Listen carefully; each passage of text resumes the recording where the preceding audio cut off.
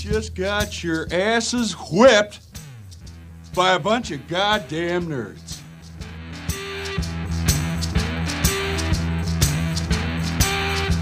Hey, sports fans, welcome to Sports Nerds. Here are your hosts, Dr. Samuel J. and Dr. Brian Schrader. Let me get my notes out, my little prep notes. Those are some good articles you sent me, by the way. Yeah. Or at least I like the Baseball America one. That was really good. Is that the only one I sent?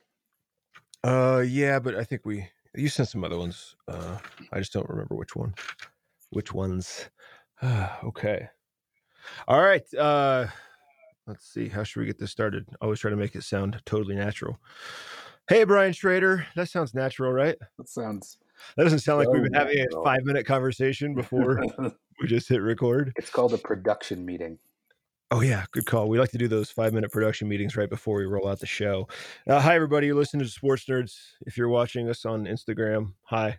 All I see is one viewer, and that's you, Brian. So, oh, wait. Video has ended. Huh. Look at that. I guess nobody's watching us on Instagram, huh? That's all they get. That is crazy.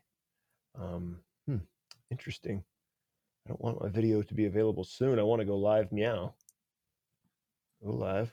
All right, let's check out. You'll have to enter in there again. So we're fine. Okay, well, so we're getting that set up. I mean, the bulk majority of the people who care about what we do want to listen to our podcast anyways, so they don't really give a shit about Instagram TV. So, hi, Brian. Any updates on life right now for us? Not much. Nothing. Okay. You lost your bet. You lost your bet on Friday night to me. Yes, that's true.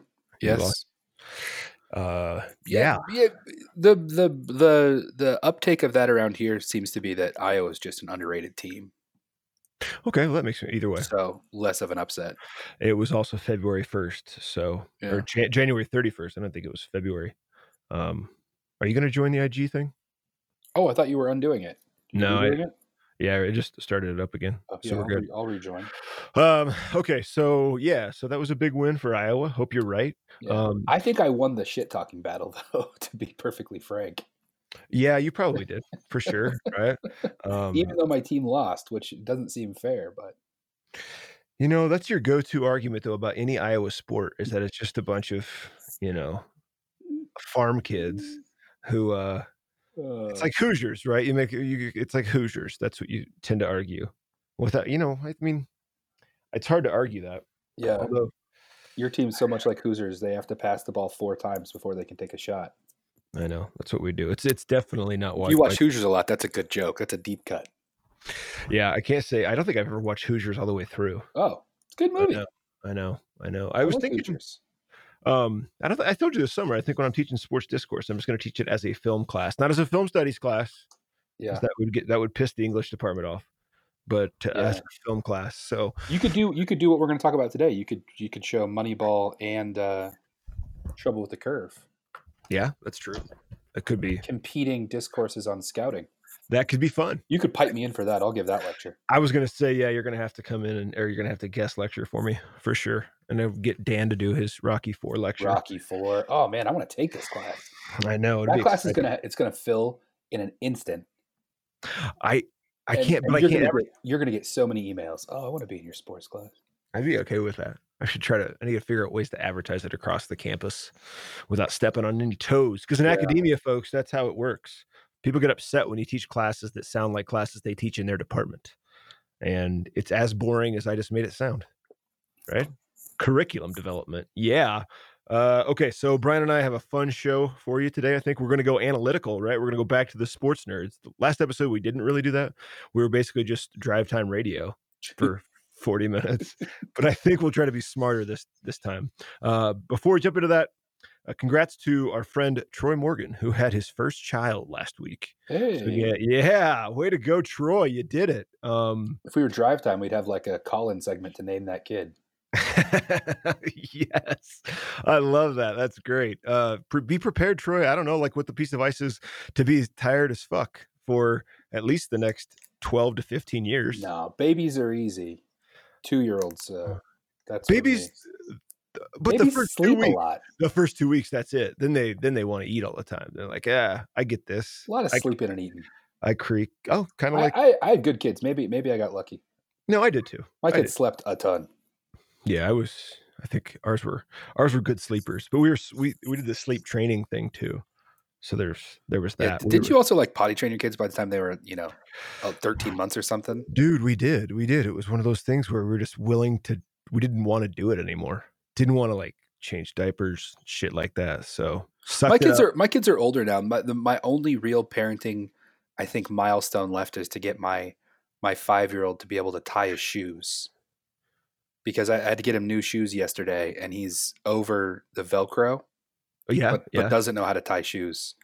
And tying your kid's shoes 7 times a day, honestly, is worse than changing a shitty diaper. Dude, because then you got to get the right angle. You got to get in there. Yeah. For sure. Oh, you're twisting my leg. Like, then put on the shoe by yourself. Wait, so at what age did you learn to tie your shoes? I have no idea. I feel like I didn't learn until at least 1st or 2nd grade. See, my daughter learned when she was 6, the summer before 1st grade. But she insists that there's kids in her 2nd grade class, like a handful, who can't tie their shoes. Oh, yeah, for sure. I mean, I can think of at least 2 or 3 kids that. I'm pretty sure by 2nd grade I could tie my shoes. Well, you were advanced. Yeah, I was they called me gifted. Or you weren't talented, though? Look at that kid with the double knot there. Look, that is good. Wow, this guy. Loop, swoop, and pull. So congrats, Troy. The next thing, let's see. Is there something else? I mean, Iowa won. Troy had a baby. I guess we'll jump into our topics. Before we do that, real quick, social medias, find us out there, see what we're doing. We like to have some fun on social. We're on Instagram, Sports Nerds. We're on Twitter, Sports Nerds. We're on Facebook. So we would appreciate you following us, giving us a like if you haven't already. Those of you who continue to listen to the show, thank you so much. Our listenership, Brian, I was telling you earlier this week, we have increased listenership by 450% over the last 12 months. I think a lot of that probably had to do. It's not like we were getting a ton at the beginning, but we're getting a good chunk now. So thanks to everybody who continues to listen to us and to share, whether that's through the social media, whether it's, leaving us a review on Apple Podcasts or Stitcher or Anchor, whatever you do, it's much appreciated. I think we're hopefully going to try to get back into this thing more often. You and I our semesters are up and running. Baseball, we're like moths to a flame when it comes to baseball. We always have stuff to talk about. So today we're going to talk about baseball. Speaking of which, those of you who hate the game, we apologize. I think whatever we're going to say should be in-depth and interesting, but we're going to begin first. Brian, your Super Bowl thoughts. What? Yeah. No, it was boring, man. It was boring. It was not an interesting game. I think this says it all. I've already told people this little anecdote, but I think it's pretty telling. Before they went to halftime, Tony Romo and Jim Nantz, I think it was Nantz, said, Boomer and the guys will be with you at halftime to go over all the first half highlights. And you could hear him roll his eyes. There was no camera shot on. Like, what highlights are you going to go over? The Rams had 56 yards in the first half or something like that. Yeah, it was terrible. It was terrible. So I want to ask you. Here's my true reaction. What I texted you during the game, it should be on Saturday. That game would have been more interesting if it was on a Saturday night, and you had more soda pops. Oh, I see. Not Sunday night where you're like, ugh, I got to go to bed anyways. Yeah. Yeah. I see what you're saying. Yeah. You could have drank yourself into interest is what you're saying. You could have, been engaged just through beer and alcohol.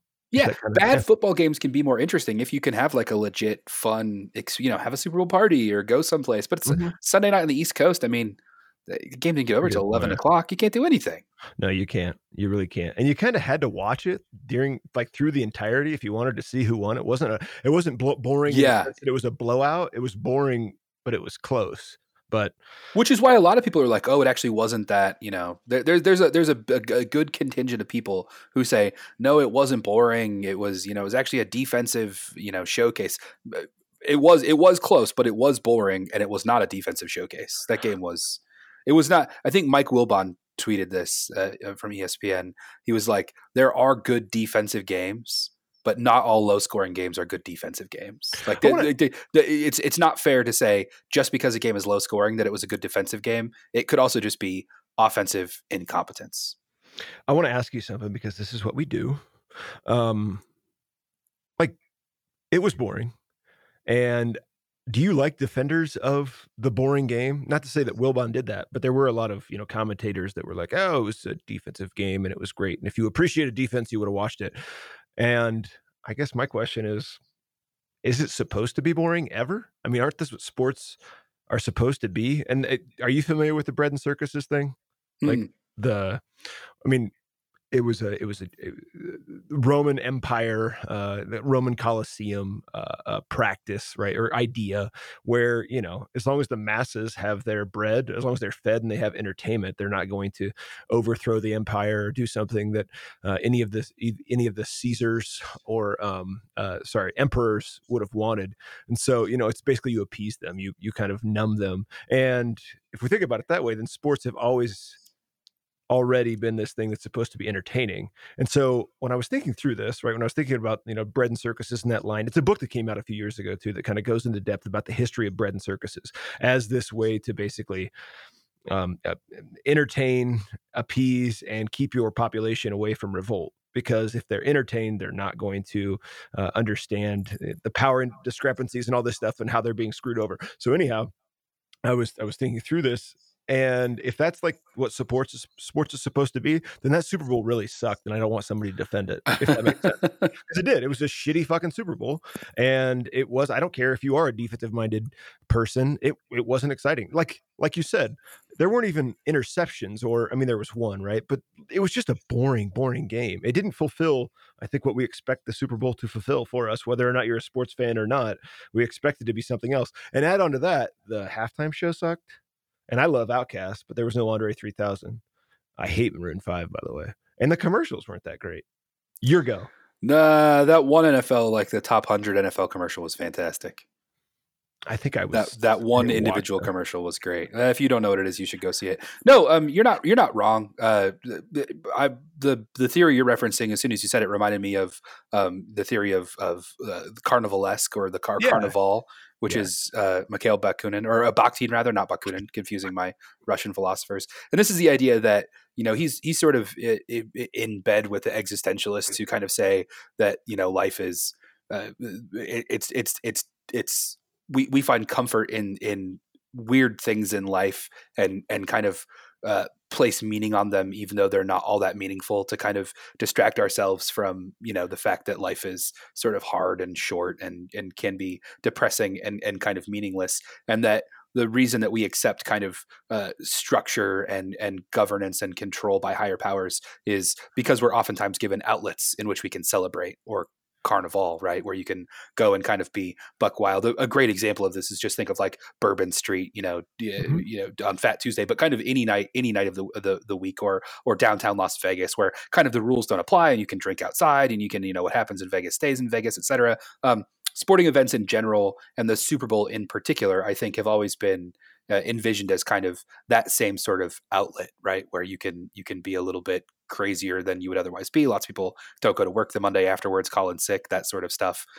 So I think you're right. If we want to see the Super Bowl as a function of that, then in that sense it was a failure, because it was not something big. And if the game could have been equally close and they could have scored a combined 75 points, people would have been happier. And that doesn't necessarily, I said before, a low scoring game does not necessarily mean it was a great defensive game. It's also true that a high scoring game does not mean that it was a great offensive game. It could be poor defensive performances. But for some reason, I think especially when it comes to championship games and football, where we expect scoring, to not have those elements, it's different. I don't think you would have the same problem if it was a 1-0 baseball game. I don't think you would have had the same blowback. But here's some stats to kind of put it in perspective. The lowest scoring Super Bowl ever before this one had a combined 21 points scored, the lowest ever out of all the Super Bowls, meaning every other Super Bowl besides this one and that one had more than 21 combined points scored. This one had 16. So I think even football people can't defend that as interesting. That's not what football is. It's anathema to football. It's right. You get 1-0 games in baseball all the time. You never get these low scoring games in football. They don't exist. I want. Here's the theory. Right. So let's say that the baseball connoisseur, such as you and I, we make up a larger percentage of the baseball fan than the football connoisseur does of the football fan base. And so what I mean by that is respecting and understanding the dominance that comes with a 1-0 baseball game is more prevalent amongst the fans or the consumers of baseball than with football. In particular, if we want to think outside of just football in general, right? Or get specific, the Super Bowl, right? The Super Bowl is a thing that is a cultural phenomenon. It is not just a football phenomenon. It's not a sports phenomenon. It's much larger. And for that reason, maybe the commentary about baseball being boring is not as it's not as effective, right? As a sense making commentary than football. Football, you could say, oh, it's boring. Somebody can write that, or Wilbon can write that, and people who have watched the game will be able to say, a larger proportion of those people will be able to say, yeah, it was boring. So I guess what I'm saying is, it's not that baseball fans are smarter than football fans. That's not what I mean. I think that an awareness of how the game is played and what is valued and what is not is more prevalent amongst baseball fans as a whole than maybe with Super Bowl watchers as a whole, if that makes sense. I mean, I would guess, right? Like, it would be interesting to go back and to read commentary on, World Series games back when baseball was the dominant sport, and those kind of 1-0 games compared to 10-9 games, what people thought of those, what was considered more exciting as opposed to more boring. Now, the reason why I would even say that is because I wanted to jump in real quickly to that article I sent you about Belichick and the dominance that the Patriots had. And I think, like, to me, reading that made me appreciate the game more, not because it was a defensive-minded game or a defensive game, but rather you can read this assessment. It's from Deadspin. It's called How the Patriots Defense Put the Rams in a Trash Can. But you respect, again, not the product that was on the field, but rather Belichick's approach to actually coaching that game. Like, all of these stats that the Rams came in with compared to how the Patriots had played their entire season. So, like, cover 4 versus man-to-man. Patriots had played man defense the vast majority of snaps during the regular season. They go to cover 4, to a zone defense in the Super Bowl, because I think, what was the stat? Jared Goff, 12 of his interceptions this regular season were thrown against a zone defense as opposed to a man in which you only threw 1 or 2. And, like, to me, how is that not Belichick going, oh, here's where we have an advantage, and we're going to plug this in, and we're going to, this game may be as boring as possible. But when you can read this kind of commentary and you see somebody, not us, right, but the person that wrote this, who was Dom Casatino, who understands the game at that depth, it's kind of cool, right? I really appreciate it. I was actually talking to a buddy, Travis White, yesterday, and he was reading all these commentaries on the Super Bowl, and talking about how the Patriots front 4 just absolutely destroyed the front 7 of the Rams, because of the game. Like, they just flooded it on purpose. So every snap they would just flood the middle lanes as much as possible. And that's boring to somebody who wants to watch the Super Bowl for the halftime show and the commercials and all of that. But when you recognize there's, I want to say, almost like an academic approach to the game, that kind of stuff becomes more interesting. I think you're right about that. I was really sad when the Saints didn't win that NFC Championship game, because I deep down thought that the Rams versus the Patriots was not going to be. I was cheering for the Rams. I was not cheering for the Patriots, but I really thought that that Belichick was going to give McVay a hard time. Just the experience gap is so wide.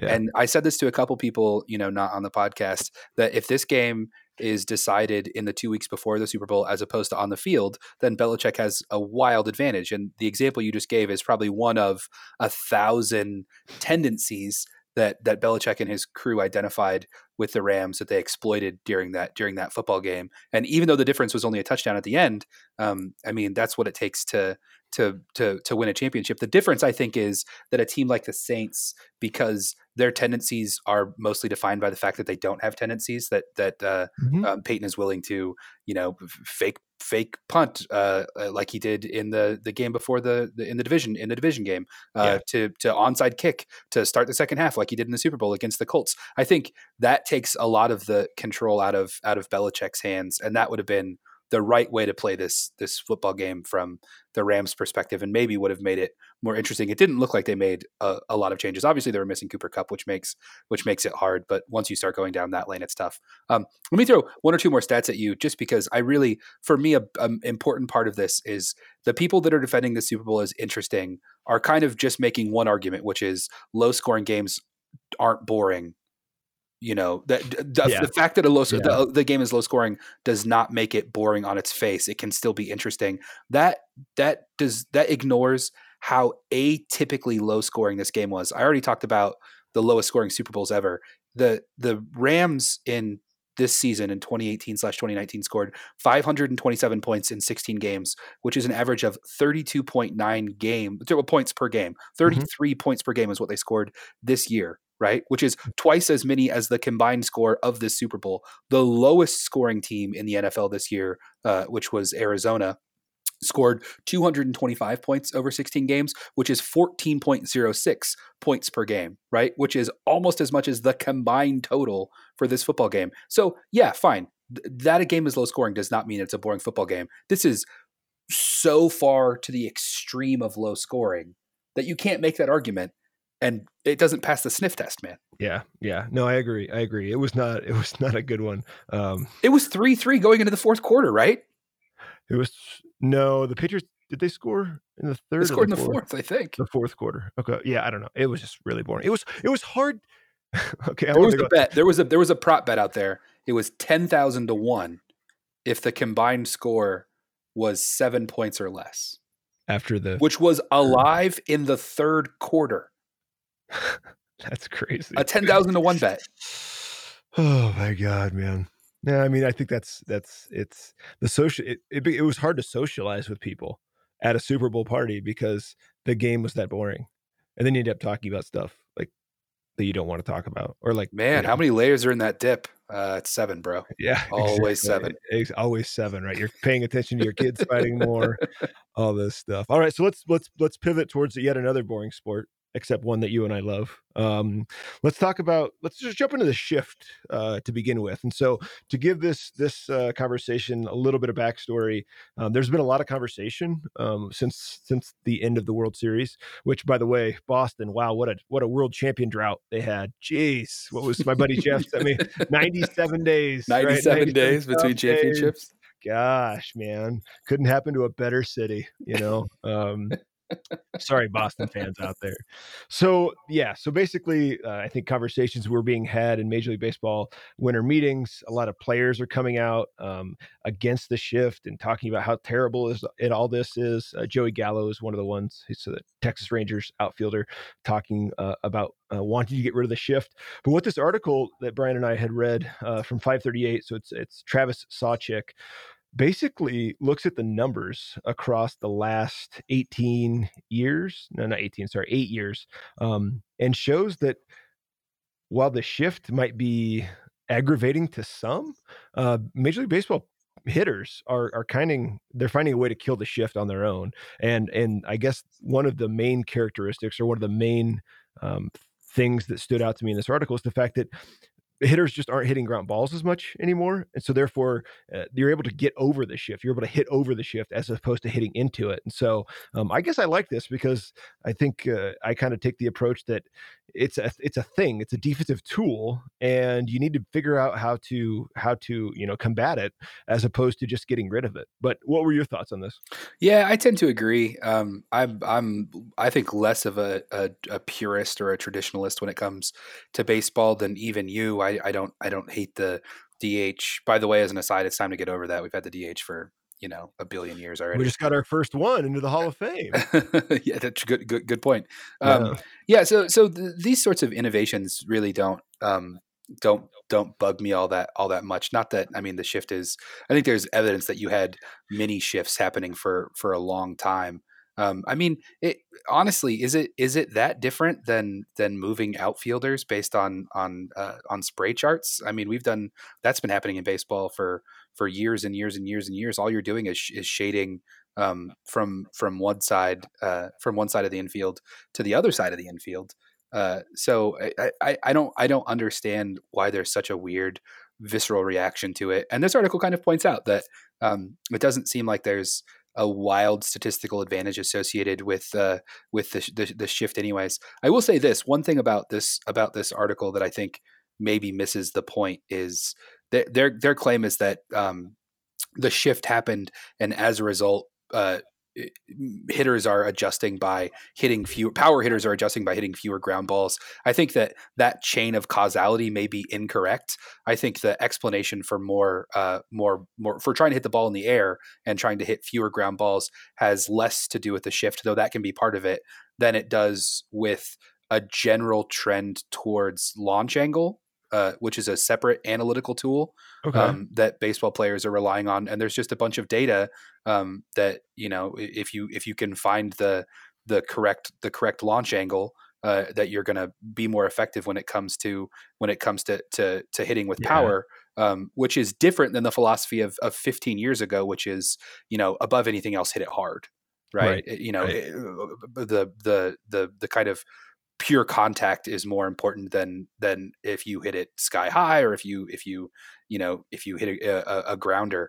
So I think there's been a philosophical change in the way that people are approaching batting, and this has to do with, again, the analytics associated with launch angle, but you're also seeing hitters doing a lot of different stuff when it comes to preparing for at bats. They're videotaping themselves and watching all of their batting practice swings from each day, and they're reviewing kind of the shape of their swing. And so I think there's a more analytic driven and scientifically based approach to analyzing their swings. Does it mean that they are less likely to hit into a shift? Sure, but I'm not sure that's the only explanation for it. And that's kind of my broader point about this, which is legislating out the shift is not gonna solve your problem. I wonder.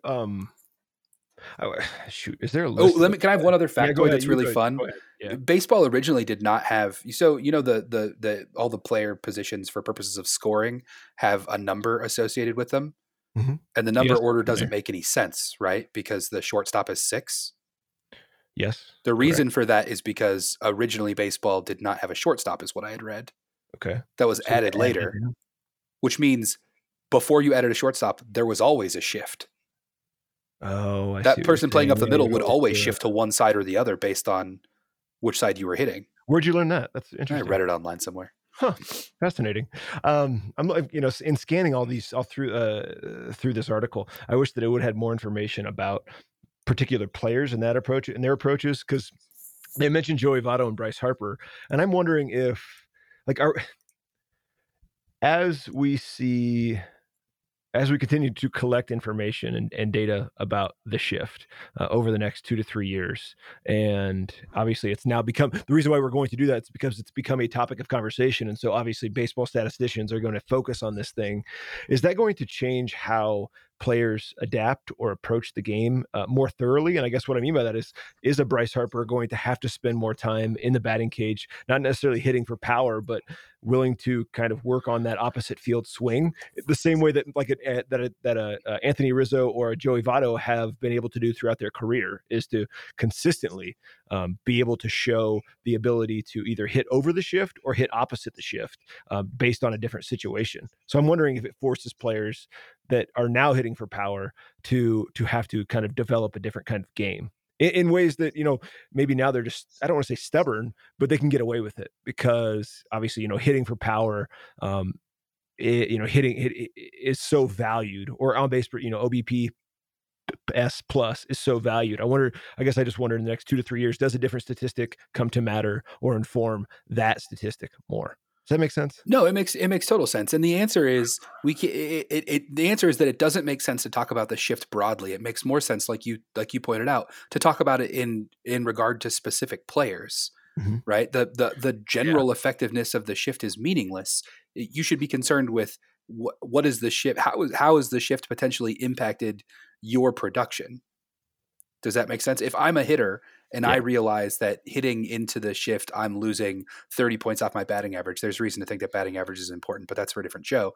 I know that it's taking 30 points off my batting average, then maybe I do spend more time in the cage working on hitting it to the opposite field, or maybe I do work really hard on dropping a bunt down the third baseline and taking a single over and over and over again. If the shift is only taking 5 points off my batting average, maybe I say it's not worth it for me to develop either of those skills, because I would rather take a low percentage risk of getting an out that would otherwise not be were there no shift.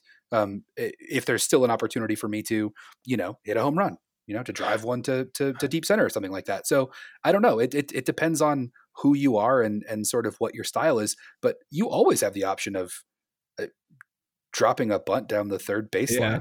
I know. Rob Rutt just commented on Instagram. I think he brings up a good point, is so much of the effectiveness of the shift is pitch location too. And that to me is not just right. A pitcher should be able to hit their location relatively consistently. But if you know that a guy hitting is really terrible low and away pitches, right, or he hits everything on the ground at low and away, you're gonna hammer it down there. And to me, the onus in that case is put back on the batter. And while that may not matter so much in regular season baseball, right, over 162 games, I'm guessing that it does matter come playoffs and everything's way more situational. Yeah. And I don't know, people are talking about how great the Reds are going to be this year, and maybe they will be. And it would be nice to see Joey Votto, who is arguably, I don't know, in my opinion, the best hitter of the last 10 years, to see what he does in those difficult situations. Because I would not be surprised if that's the kind of guy who's way more productive in the postseason than we've seen from like a Bryce Harper. Yeah. Tell me if I'm wrong here. The people who think the shift should be legislated out of the game are upset because power hitters are losing singles. I know. That's what's wrong with baseball? Yeah. That big power hitters are hitting too many singles or aren't hitting enough singles. If you're a big power hitter and you hit it on the ground, between first and second base, you probably fucked up. That's not what you were trying to do. I mean, look at the guys who were complaining about it, right?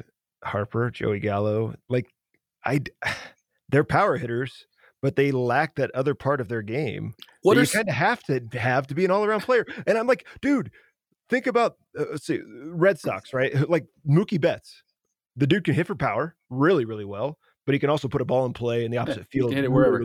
Exactly. That is great bowler as well. Won a Pro-Am this weekend.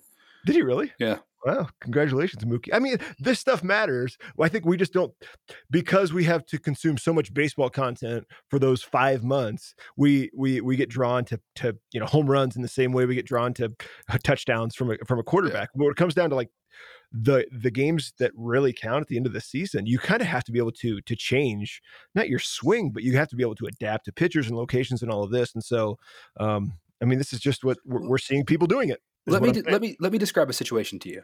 You're in an obvious bunt situation, right? Mm-hmm. And the obvious bunt situation. Let's say it's an NL game. You got a pitcher up, dude on first base. You're down by a run. Nobody out. Obvious bunt situation. The third baseman comes 3/4 of the way down the line, mm-hmm. right? Is basically standing even with the pitcher, maybe a little bit farther forward. Why don't we care about that? I know. That's an exaggerated defensive position that's anticipating where you're going to put the ball, mm-hmm. that maybe gives you an opportunity to turn two and neutralizes the bunt. Why do we not freak out about that? Philosophically, it's the exact same thing as the shift. It's an exaggerated defensive posture that gives you potentially an advantage. You know what you could do in that situation? You could rifle a ball down the third baseline and take that dude's head off.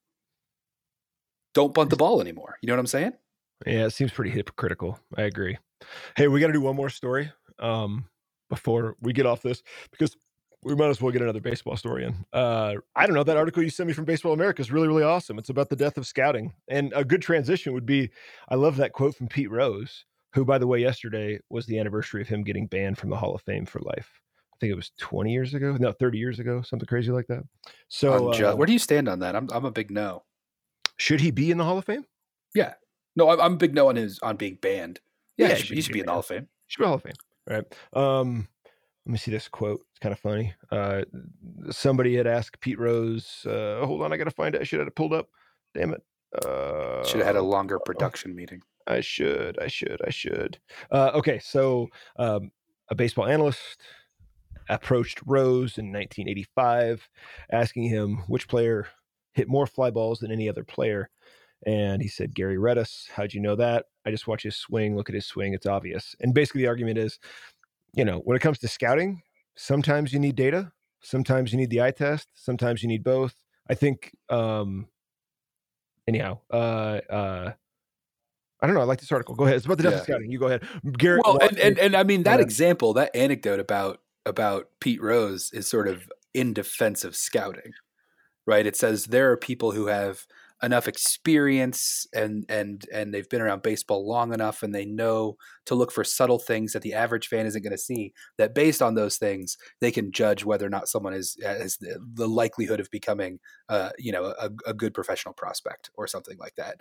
The top part of this article is about how teams are starting to think that that's not worth it anymore, that you've got a huge wave of teams who are getting rid of their professional scouts. What they say, estimated 60 scouts were let go in 2018 from professional baseball. And that number may seem huge, but professional organizations have tons and tons and tons of scouts. They're scouting high school, they're scouting other countries, they're scouting minor league, they're scouting college, they're scouting all of this stuff, not to mention the professional level scouts who do advanced scouting, which I think would be the best job ever, where they go to the team you're going to play next or two series down the road and check out the pitchers who are going to pitch against you, and that sort of stuff. But it's no small potatoes that 60 scouts are being let, or have been let go, and that more are likely to be let go. And this article suggests, I think correctly, that the reason is that teams are getting more of a benefit, more bang for their buck with their analytics guys who are doing scouting inside, at the HQ, right, at their headquarters,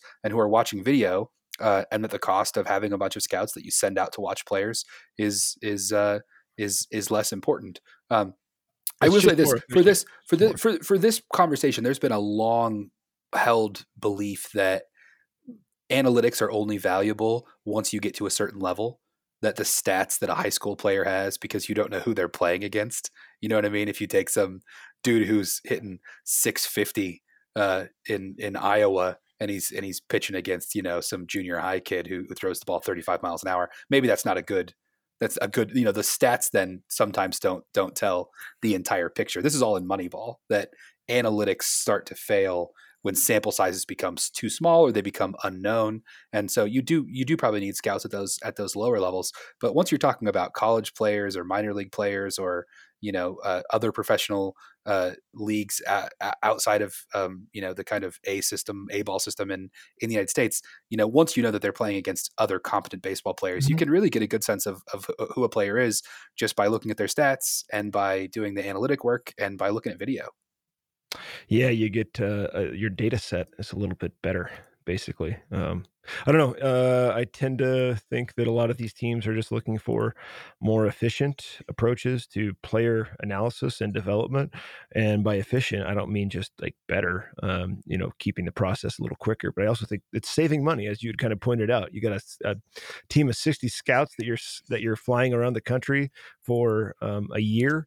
And that gets really, really pricey, or if you're flying them outside of the country, you can get, you get footage on them. And that's another element of this too, is the change in technology, not so much in the analytical technology, but the fact that you can get smartphone video of dudes hitting, you can get data from game performance relatively simple, just through email or, some sort of shared file. Like it's just, that's the thing that we kind of maybe overlooked here, is the fact that it's not just the actual active scouting or assessment that's changing, but the tools that get used for that. And I guess the article did talk about the gun, right? The radar gun. Yeah. But I wish it would have talked a little bit more about it, because that certainly is that tool, right? That technology that changes the game so much more. But I know I got to run to a meeting.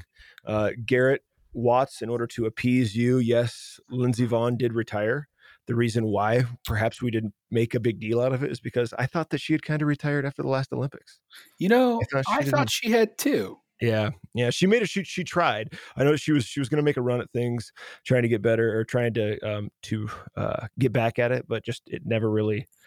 I follow her on the social medias, and I remember, because that was just a couple days ago, that she had a pretty heart-wrenching post about getting hurt again and just trying to, the post was about wanting to make sure she can ski with her kids one day. It's one of those retirements where you'd think, you have not aged out of this sport yet, but someone who's genuinely concerned about, this is kind of Megatron, I want to make sure my hands still work when I'm older, and that I've got some sort of quality of life. So that's we should have had that on the list. It's an interesting topic, and it's a dangerous fucking sport. I mean, I've seen her flown off a off a mountain by a helicopter, I think at least once, but maybe twice or three times, just watching her ski is absolutely frightening. They go so fast, and it's not even just the threat of danger, but I think what they put their bodies through just in a normal run is insane. I mean, dude, it is so hard on your legs, on every part of your body. And then, you throw in an accident and you really fuck something up, and then it becomes extremely dangerous. Like in the same way we could talk about downhill mountain biking, right? Like literally putting yourself in danger every time you do that. So I would put those downhill skiers in terms of physical fitness up against damn near anybody. Oh yeah, for sure. Because if you ever follow, I mean, Lindsey Vohn's a pretty good follow on Twitter and Facebook, but she's constantly posting her workout videos, and you're like, I mean, I couldn't do any of it, but I don't think most people could do some of the workout stuff she's doing. It's 24/7, just all year long. I guess not anymore. Good for her. Great career. She was a great American Olympic athlete, and the comment is a good one because media does a bad job not being too kind of male sports centric, and we have to be cognizant of that as well. And that's definitely something that should have made it on the agenda. So call out well received. Yeah, I'm kind of sad that she is retiring though officially. She was just a good spokesperson for U.S. skiing in general. I think that's like you're kind of highlighting. We take it for granted, I think, in Colorado that skiing and even snowboarding are respected sports because it's there. It's part of our culture. It's what we see when we go to the mountains, or it's what we see, in the stores where we get clothes for our kids and all of this. But I think you get outside of the Mountain West or even the East Coast, and I don't know that it's given the respect that it really deserves, especially in terms of whether or not these people are athletes. Because I think obviously they are, right? They are athletes. You made that very clear. I would want to close there, but now's the perfect time to say I was listening to an interview with a rally racer yesterday, and he was talking about his training, and I thought like that's an overlooked element that's an overlooked athleticism. That's a sport that we don't really consider being athletic. But I guess when you're doing 24-hour marathons of racing, you have to be, and you're making hairpin turns, you do all this stuff, right? There's certainly a level of physical fitness that goes well beyond what you and I are doing with this fucking podcast. Right? Okay, no debate there. No debate. Okay. Fantastic show. It was nice to get back into it and talk in depth about some smart things. We'll do this again next week. We'll see what happens, what plays out the next week. We still have Bryce Harper and Manny Machado out there going nowhere. And that could be part of this advanced scouting thing too, right? But like still more interesting than the Super Bowl. For sure. All right, buddy. You have a fantastic day. We'll talk later. Later. See ya.